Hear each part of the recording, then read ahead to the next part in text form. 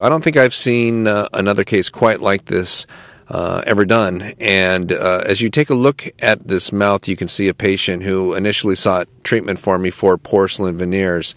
And definitely when you look at some of the wear patterns and what's going on with tooth number 10, you can see that he is, in fact, a good candidate for porcelain veneers. But Greg was nice enough to let me try something that we had never tried on a patient before and haven't tried since. And that is, he allowed us to put some no-prep veneers on his teeth.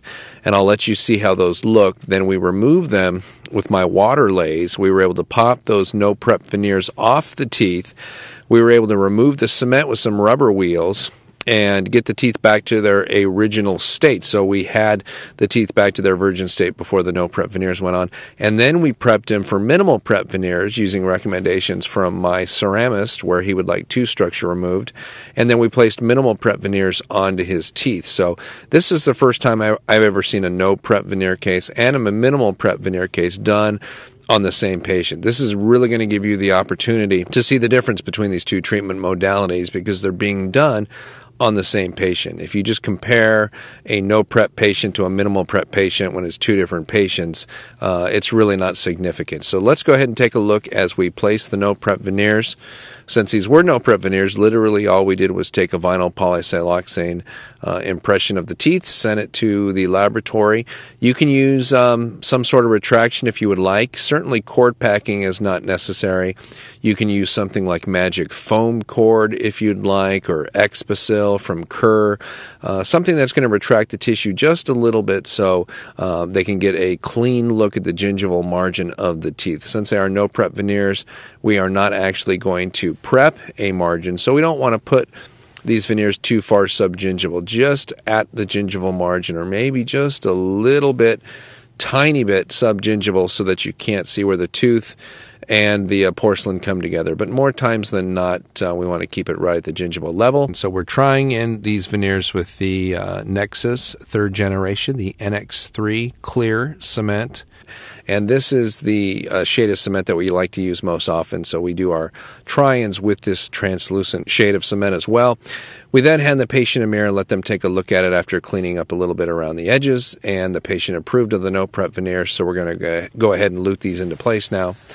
The first step is to clean up the teeth, so as my assistant is rinsing the try-in paste, which is water-soluble, out of the veneers, I'm using some pumice just to clean all the salivary pellicle and any of the try-in cement off of the teeth and make sure we have a nice bonding surface. This pumice is Preppies from Whipmix, and it comes pre-packaged and is very simple pumice to use. You want to make sure even after you rinse and dry the pumice off that there is usually a little bit extra left. We're using some cotton rolls just to get that off here. Once we verified all the pumice has been removed, we're going to go ahead and begin the acid etching procedure. Again, since these are no preps, the entire facial surface and incisal surface, this is all enamel. We're going to cover it all, leave it in place for about 15 seconds. Since there is no dent and we have no concerns about contamination or post-operative sensitivity for that matter. In fact, these are going to be some of the best bonded veneers that we have ever placed because they are no prep veneers. Once we have etched and dried, and you'll see the frosty look on the enamel like you're used to seeing, we will go ahead and place our bonding agent. No need for a dentin bonding agent because of the fact that there is no dentin exposed here. So we place our regular bonding agent here, which is an unfilled resin essentially, and we air thin it to a very thin layer. And then we're going to go ahead and cure this. And then with the translucent veneer cement in the veneer, we're going to go ahead and set this down onto the tooth structure itself. You don't necessarily have to cure that unfilled resin, the bonding agent that you saw us put on there. We're more worried about that with dentin. It's just kind of habit here that we do that, but I don't doubt we'd be able to cure all the way through that veneer because it is pretty darn thin, these no-prep veneers, and then cure the adhesive onto the tooth as well. That's kind of left over from when we would prep into dentin, and we wanted to make sure we got that hybrid layer formation before we put the veneer into place. Those veneers were much thicker. Always put the central incisors first. Sometimes there's contact issues when you're trying things, and you need to make sure those centrals are perfect. So we put 8 and 9 in first, make sure they're seated all the way, do a little tack and wave, as you saw right there with the light where we wave it back and forth over the gingival margin for just about 2 seconds. Check it with the Explorer. Make sure the cement is in its gel state, and then you can go ahead and start cleaning that out. So we'll clean around the gingival margin. That's really the important part in the first place to clean. We don't want to have to use a diamond or a carbide finishing burr around that gingival margin. It's not so much that we don't want to hurt the gingiva. It's more about hurting the porcelain and going into an area and scratching the porcelain in an area where it's inaccessible for us to be able to polish it. Once we've got a pretty good set on here, we can run dental floss through to see if it'll get through or not. If it won't, these serrated strips from Axis Dental, they're safe-sided so you won't open a contact, but they're serrated on the end. And I haven't bonded a contact closed yet that I cannot open with one of these serrated strips. The difficult part here is to put just enough pressure to bust out the extra resin cement without flying into the papilla and causing any damage there. If we didn't have to worry about the papilla, it would be very simple. Once we've removed the excess cement around the gingival margin and from the interproximal contact, we can go ahead and perform the rest of the cure as we're performing here on the facial surface, and then on the lingual in case we've wrapped the incisal edge just to make sure that it is in fact cured all the way through. But as you can see, the veneer transmitting the light from the curing light, it acts kind of like a fiber optic bundle, and we know we've gotten most of it. I've got a scalpel blade here. It's a 12 blade as we're going around the gingival margin. And this is a nice way to be able to remove little chunks that you may not be able to get with an Explorer, but we still want to resist the use of a burr in this area, whether it's a carbide or a diamond, because I really don't want to scratch the porcelain as I mentioned previously. And as you'll see later, I have another way of getting the excess cement material off the direct facial aspect of the veneers. That scalpel is really just for the gingival margin to make sure it's clean. Once we put the central incisors on, I will put the lateral and cuspid, and sometimes even the first bicuspid on one of the sides while my assistant prepares for us to do that on the other side. So 8 and 9 always go on first, and then I'll do the next probably 2 teeth, the lateral and the cuspid, and then we'll move on to do the 2 bicuspids after that. And again, the same thing, tack and wave at the gingival margin to make sure that we've got that cured, and then clean it up with a serrated strip interproximally. You can see I'm using a burr here, but you can see the burr's not spinning. So when I use that burr at the gingival margin, I don't have it spinning. I just use it as a real stiff version of an Explorer, basically, and it'll break off excess cement. These are in areas where the scalpel wouldn't fit because of its curved nature, or I'm just afraid of using it. This is a 7408 football finishing burr being used on the occlusal surface to blend where the veneer stops and where the tooth starts to make sure we have a nice smooth junction there. Typically, you'll have a nice bead of cement that got cured there, and that's fine. I do not mind going in there and smoothing down that junction between the two because it's so easy to polish. This is a brown wheel. This brownie wheel is from the old cast gold technique. That's probably where most of you saw this first. It's where I saw it first in dental school. And I run it to about 13,000 RPMs, no more than that certainly, on my electric handpiece. And by using on the facial the ceramic, it'll remove all the excess cement, but it will not damage the porcelain at all. So I prefer to use rubber polishing cups whenever I can to clean these up, because I won't cause any damage or scratch the glaze on the porcelain restorations themselves. Here's an occlusal view of the no-prep veneers in place. No-prep veneers are always going to look just a little bit bulky, maybe a little bit bulbous because we haven't removed any tooth structure. But on the other hand, we didn't remove any tooth structure or use any anesthetic. So for a lot of patients, they think this is a fantastic result, and this is what they want. For them, the main criteria is no drilling, no shots, no removal of tooth structure, not that the veneers not be slightly bulbous. For patients who are insisting on perfection on the shape of their veneers, we need to go a minimal prep or a full prep veneer. So we're adjusting the bite here again with a 7408 with some articulating paper, and here is the final look at the no prep veneers. For a one appointment procedure, we take, obviously we take the impression first, and then we just try these in and cement them in the same day. That's a big change. That's a big instant change for the patient. As you can see here, here's a still shot that we took of Greg afterwards, and you can see how the teeth are all lined up. Are they slightly bulbous in some areas? Yeah, they are, but the technician worked very hard to create a flat facial profile for us, as you can see on tooth number 9 here, as we look from the patient's right-hand side at his smile. And there's the before smile there in the lower left, of course, and then the after in the picture. And you can see we solved a lot of his aesthetic issues in one appointment relatively quickly. And we did it without a drill, and we did it without anesthetic. And for a lot of patients, that is a huge deal to be able to do that like that. Even if the veneers don't look as perfect as it would if we went and did a full preparation onto the lingual and took 1.5 millimeters off the facial surface and that kind of thing, or 1 millimeter, however much you routinely take off. So with these no prep cases, I explain the advantages and disadvantages to the patients of the different kinds of veneers we have and let them make the decision. Well, we let Greg wear those no-prep veneers for a couple of months. We let him enjoy them. Here's a closer look at them intraorally after a couple of months. And he knew that at some point we wanted to get him back and take these veneers off. And so here he is on that day. We're going to go ahead and remove the veneers now. This is my Waterlase laser from BioLase. And I've got it set to 6 watts, and you can see as I move around, it's popping the veneers off in large chunks. If I had to guess, based on where these break and what's left on the tooth, it appears that it breaks the veneer off at the level of the silane coupler. The silane, of course, is the liquid that we put inside the veneer that helps hold the porcelain to the composite, helps achieve that bond, and that seems to be where it fails. The porcelain comes off, and what we're left with is what appears to be the veneer cement on the tooth itself. As we dry those off, you can see that we've got some marks from the pulsing of the Waterlase, and those little divots are in the composite cement that remains on the facial aspect of the tooth. Again, with a burr and a handpiece, so there's really no way to take those veneers off without doing some damage to the enamel underneath. Here we're using a silicone cup to be able to go in and remove some of this cement. You know, I'm just kind of playing around. This is really the first time I've taken veneer off this way with the laser and then try to return the tooth to its original state. So we're trying the silicone wheel here, and then for some areas where it's inaccessible, this is a 30-blade carbide burr. We're going around the facial surface again to remove the cement that remains there. From the roughness, I can tell that we have a lot of veneer cement that's still adhering to the front of that tooth, which is why I think that it pops off at the level of the silane, because there's no resin cement on the inside of the veneer when it comes off.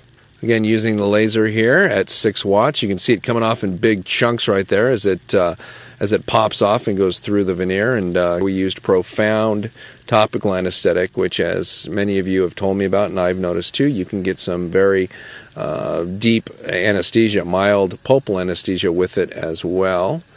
And now we're using, again, the Brownie cup from Shofu, like in the cast gold technique, using that on the facial of the tooth to remove the excess composite that's on there and get back down to the enamel again.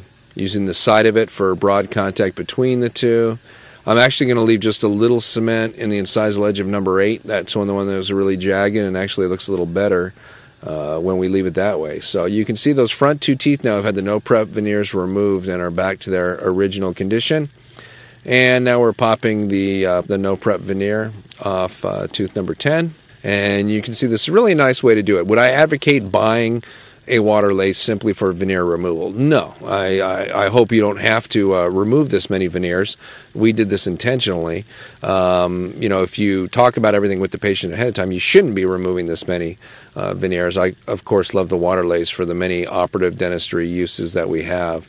The crown lengthening is one of the big things in the posterior and the anterior, to be able to do on-the-fly crown lengthening while the patient's numb at the same appointment as the crown prep, when we realize that either the margin of the old crown or the amalgam was just far too subgingival.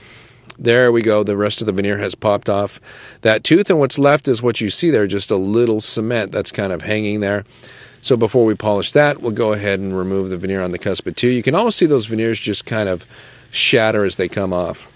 These veneers are thinner. You know, most of the no-prep veneers we do are between 0.3 and 0.5 millimeters thick. Other veneers tend to be thicker. Typically, prepped veneers in a dentin will be 1 millimeter thick. On some of those, if you're trying to use the laser and you can't get the veneer off, simply take an old diamond in your high-speed handpiece and thin out, start to prep the porcelain of the veneer until it gets a little thinner. And once you've done that and it gets thinner, then you'll be able to pop it off with the laser without any worries about damaging the facial enamel with a burr itself. Here we're using a fine grit diamond to remove some of the cement from the facial aspect and the incisal aspect of those teeth as well before we go in and use our rubber wheel to polish it.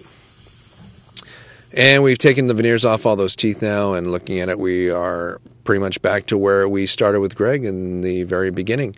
And we're going to take an impression now and send it to the laboratory technician and ask them, where are the facial limiting factors, the portions of the tooth sticking out to the facial where you would like us to do some reduction so that we can remove those and get a better result when it's all said and done.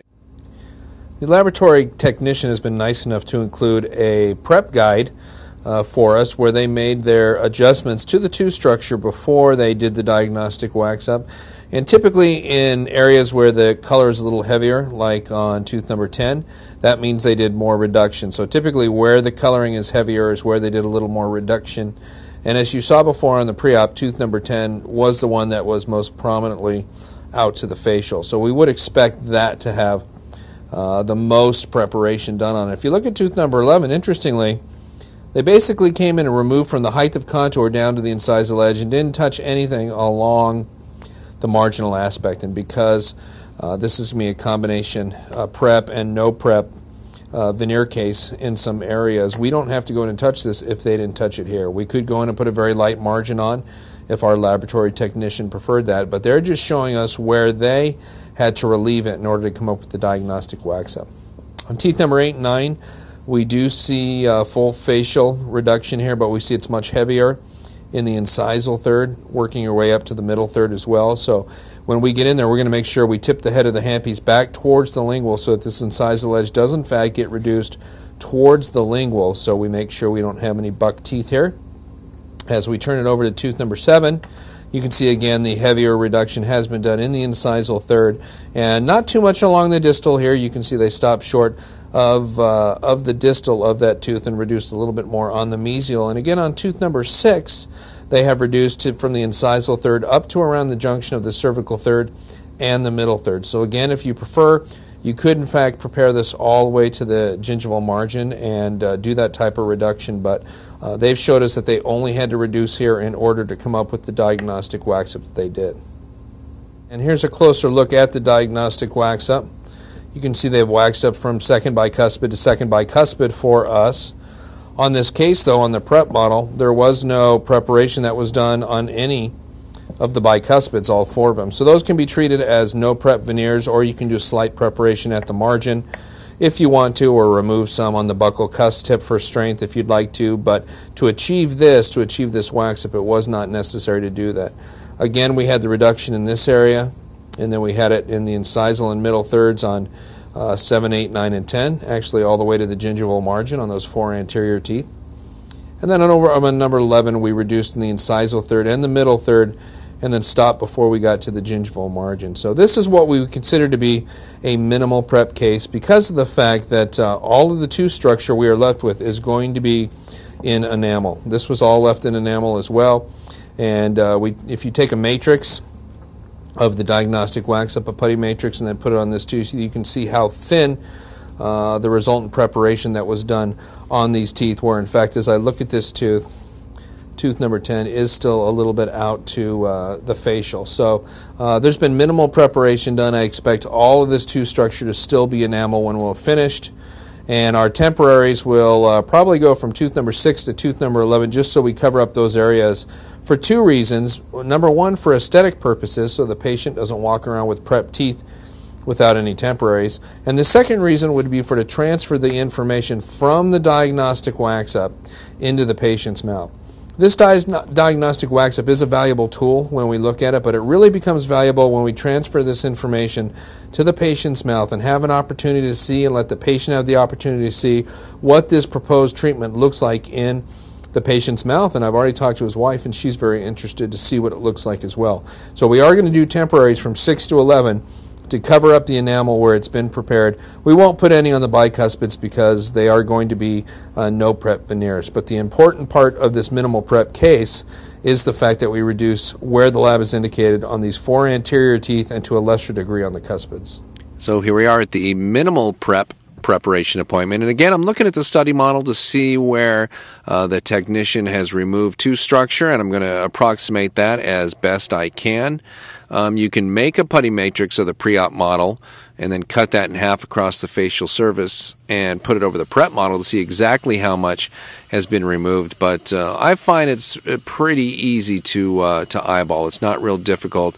And again, in this case, I want to stay in enamel. So if I'm getting where I think that I'm close to where they are and I'm still in enamel and I get the feeling I don't have much enamel left, I'm probably going to stop. This is a patient who is not totally obsessed with aesthetics in a case like this and does want something a little more minimal. And this one tooth number 9, we want to go ahead and make this look pretty nice. This is the one that's kind of the full-size tooth out of all these teeth. So we are going to do our reduction, and this is a millimeter we're taking off here, off of the incisal edge. And we've placed those depth cuts, and now we're going to connect those together, and that's going to kind of give us an idea of where our central incisors should be reduced to, and tooth number 8, of course, is right there, so that's not going to need any reduction. So most of the reduction on that tooth was on the incisal edge, and we removed on the facial surface where indicated on the model to us by the ceramist. Taking a closer look at this now and looking again, just checking these areas on the cuspid, reminding myself we don't have to really do anything in the cervical third. And anywhere where we're going to increase a little bit of length here, I'm going to take off just a little bit of tooth structure here. I do want on these minimal prep ones to get a little incisal edge translucency on these veneers if we can. We don't expect that on the no prep veneers, of course, because we've got some pretty solid tooth structure behind the veneers, and because they're so thin. Really, when you're making a veneer that's 0.3 millimeters thick, the only way to get incisal edge translucency on there is with some staining, with some blue stain to give the effect of some translucency. When we remove some tooth structure like this, we can actually build those effects right into the veneer without having to achieve that just with stain. But on the no prep veneers, we simply don't have enough room to build that translucency into the veneer, so it needs to be done with stain here. So as long as we stay in enamel again, we consider these minimal prep veneers. I've heard some people say if they do it with a disc and not a burr, then it's a minimal prep veneer. For me, minimal prep, what does it mean? It means removing only where the ceramist has requested we remove it and making every effort possible to stay in enamel so that we have the highest bond strengths of these veneers and we virtually eliminate our possibilities of postoperative sensitivity. In preparation for making our putty wash matrix, we're going to go ahead and just define the gingival margins. I've got a sharp knife or a sickle scaler will work. An Explorer's not strong enough, but we're going to go around and really define the gingival margin here. This is going to be the thing that makes this temporary technique such an easy thing to use. You don't want your diagnostic wax up sloppy at the gingival margin. We want detail. We want a nice, crisp, clean sulcus for the putty wash to go into when we build the matrix, and then the temporaries are going to be simple. So we'll go ahead and finish this up, and now we'll go ahead and do our putty wash matrix. Now, since we've done minimal prep veneers, we're going to have to go ahead and temporize those teeth so they're not sensitive. You could probably get away without doing it since it's still in enamel, but we've got such an easy technique now, there's probably no reason not to. So I'm mixing the putty and wash here from Glidewell Direct's Capture system. This is just a standard impression putty that I'm mixing up, rolling back and forth, trying to get rid of all the yellow and gray streaks, get a nice homogeneous mix here. I'm going to roll it up into a hot dog shape and then press it down over the diagnostic wax-up model. And we push it down into the place over the incisal edge, really making sure that we capture everything on the facial. That, of course, is the important part here, is that we get the facial and the incisal edge. And we are going to reline this with a thinner impression material, so it's not crucial that we're perfect right here. Basically, this is going to be a custom tray, if you will, for the light body material we put on next. We don't need a ton of this material, so I'm just peeling some off the back and kind of reshaping that. This is going to have to go into the mouth. I don't want it to gag the patient or be so bulky that it cuts into the side of their mouth. So we're just removing some excess and trying to just hand thin it as much as we can. We've prepped some of the anterior teeth and none of the bicuspids and molars. So as long as this stent fits onto, or this matrix fits onto the bicuspids and the molars, it'll have a nice positive seat in the mouth so that when I put it in, I know for sure that it is seated all the way. This is going to take about, usually it would take in the mouth 3 minutes to set, about 6 minutes out of the mouth. Since I have prepared margins on some of these teeth, we're going to go ahead and do the 2-chord technique here. And we're placing the 00 chord first. Just tease this underneath. This chord's pretty easy to get in. And in a patient with healthy gingiva like Greg, it should go quickly. And then we go ahead and drop the margins down a little bit farther. Again, the 00 chord moves the gingiva back about 1/2 to 3/4 of a millimeter. Then we drop the margin down to that new level so that when that chord is out of there, we're going to have a margin that's slightly subgingival, about 1/2 millimeter subgingival. And that way we won't see where the veneer ends and the tooth starts, and that's really how we get our best aesthetic results, not only with porcelain veneers, but all ceramic crowns and PFMs as well. I can't tell you how many patients complain over the years when they have a little bit of recession, and you can see where the crown and the tooth come together. If we have a good emergence profile on the crown, it shouldn't cause any recession either, so we're going to be pretty picky about that.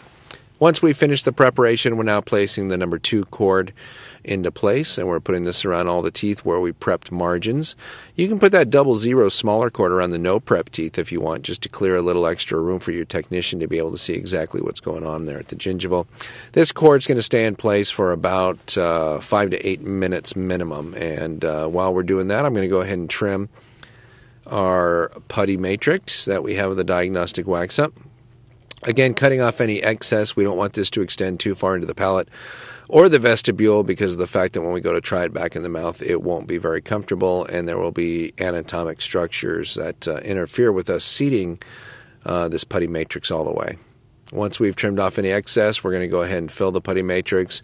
This is Capture Light Body, a very light body material that we put inside of this, and then we're going to reseat this putty wash onto the diagnostic wax up. And anywhere where we had a void in the putty where we might have not been able to adapt it real clearly to a certain area, that will be picked up by the light body. And that's going to be set down and allowed to set out of the mouth. It's going to take a little bit longer to set because of the lower temperature, so it'll take 5 minutes to set. We have re-moistened the number 2 chords, and we are taking those out. And we should see no bleeding as we go around here. When doing veneers, I always squirt around the facial margin first and connect all those. I want to make sure that I get that margin and then fill the rest of the tooth. I don't go around the tooth 720 degrees like we would with a veneer because there's no open contacts there. 3 minutes later, we remove the impression, and this is what we should see, especially on those 2 anterior teeth. You can see the nice smooth margin that we've prepped with that round burr, and then the extension of the impression material beyond that margin onto the root structure, which will allow our ceramist to give us a great emergence profile and a great fitting margin. It's time to do the temporaries now. We're going to remove the putty wash matrix from the diagnostic wax-up model, and you can see that we've got a high level of detail now from using that light body material. A little bit of excess here. We're just going to trim that back to where we had already trimmed the putty matrix. So we've got the matrix trimmed back now. We're going to go ahead and place our bisacryl material into here. This happens to be Luxatemp. Many times we'll use the bleaching shade of Luxatemp. We fill it up completely, and then we seat it into the patient's mouth. You can see we've got this little mark right in the middle here for the midline so that we're able to orient it. Otherwise, it might be a little difficult to put in. We seat it all the way on the molars and the bicuspids. We wait 2 minutes. We don't have any plans for removing these temps. We are locking these on. And you can see, because of the clear cut we put on the wax, you can see how nice it is. There's no finishing that needs to be done at the gingival margin. We may go in and open some gingival embrasures, but we were not going to be finishing at the gingival margin. And all there was that little bit of excess above the temporaries. We will, of course, have a little bit of flash on the lingual, and we're using a 7408 finishing burr, probably my favorite all-purpose burr for things like this. And we're using that to remove any excess on the lingual for the occlusion. Again, we're using a 30 fluted burr here, and just on a couple of the teeth where I see a tiny little bit of flash, just running it along the gingival margin, not really subgingivally, but taking it into the embrasures as well. We want to make sure that we're able to keep that nice and clear so we don't impinge on the papilla. This silicone point happens to be a 1 gloss from Shofu that we're using.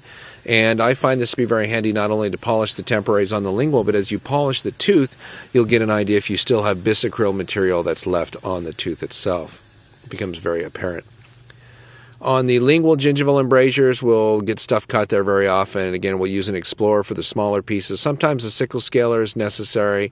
Sometimes even the backside of a scalpel blade on a curved blade like a 12 to push that out of there. But again, we have locked these into place so that they're not going to go anywhere. Typically with minimal prep veneers, they're so thin you try to remove that as it's setting and you will break it in several pieces over and over. So now we just lock those into place.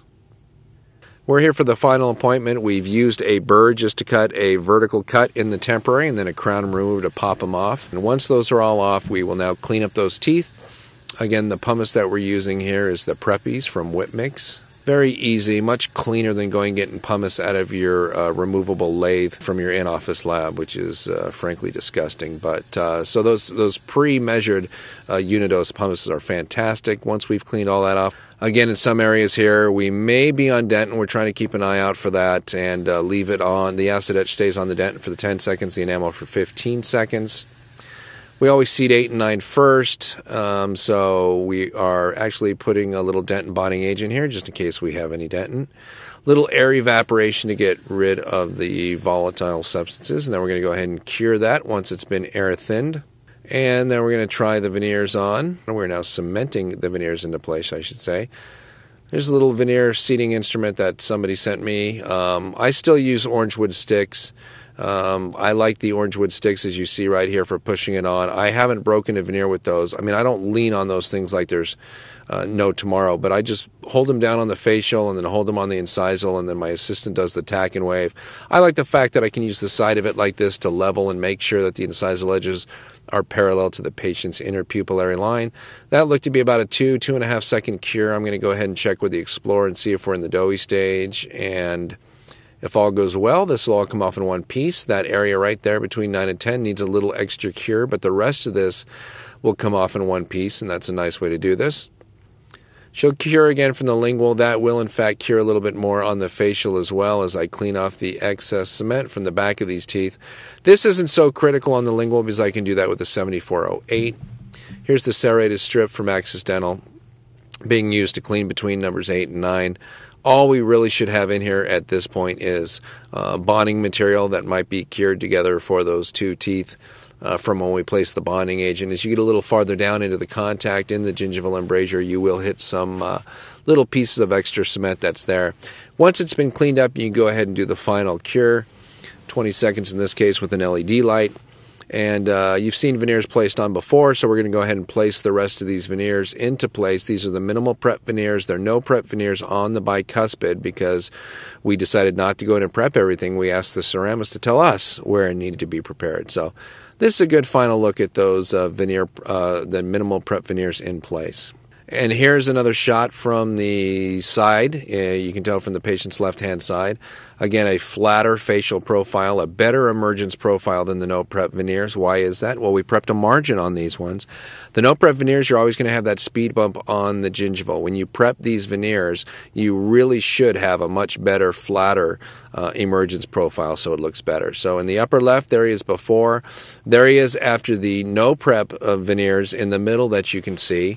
Very difficult to mask color with the no-prep veneers because the teeth show through. He felt those were a little too white, so we took the opportunity with the minimal prep veneers to go back and tone it down just a little bit. But look for a minute at the contours, say, of tooth number 8, for example, when it was a no prep, or tooth number 9 when it was a no prep, versus in the minimal prep, and how those look to be, the teeth look to be more real, and how the mesial of tooth number 6, we have that nice concavity on the mesial that gives some depth to that cuspid. And when you look at the no prep, it just looks round and it looks kind of bulbous. And tooth number 11 is the same way if you look at that cuspid. Tooth number 10 is the same way in the minimal prep compared to the no prep. In fact, all of them are. I don't even need to list them off like that because as you look at those teeth and then look at them in the no prep, they look slightly swollen when they're in the no prep stage, and they look very nice in the minimal prep stage. But to many patients, that no prep look is fine for them, especially if they have multiple diastema between the teeth, a couple teeth that are too short or chipped. The instantaneous change you get with no prep veneers for them is priceless. For other people who have higher aesthetic requirements, the minimal prep's the way to go because they're a little more educated and they want the teeth to look really good. And frankly, they don't mind some anesthetic and some prepping. In fact, they expect it and they have no problem with it. So this is the first time I've seen both sets of veneers done on one patient. I hope you can see the difference between the simplicity of the no preps and the very high aesthetics of the minimal preps. It's up to you and your patients to help decide whether or not, which one of these particular modalities are going to work best for them. I hope this case has been informative for you and it will help you and your patients make an educated decision.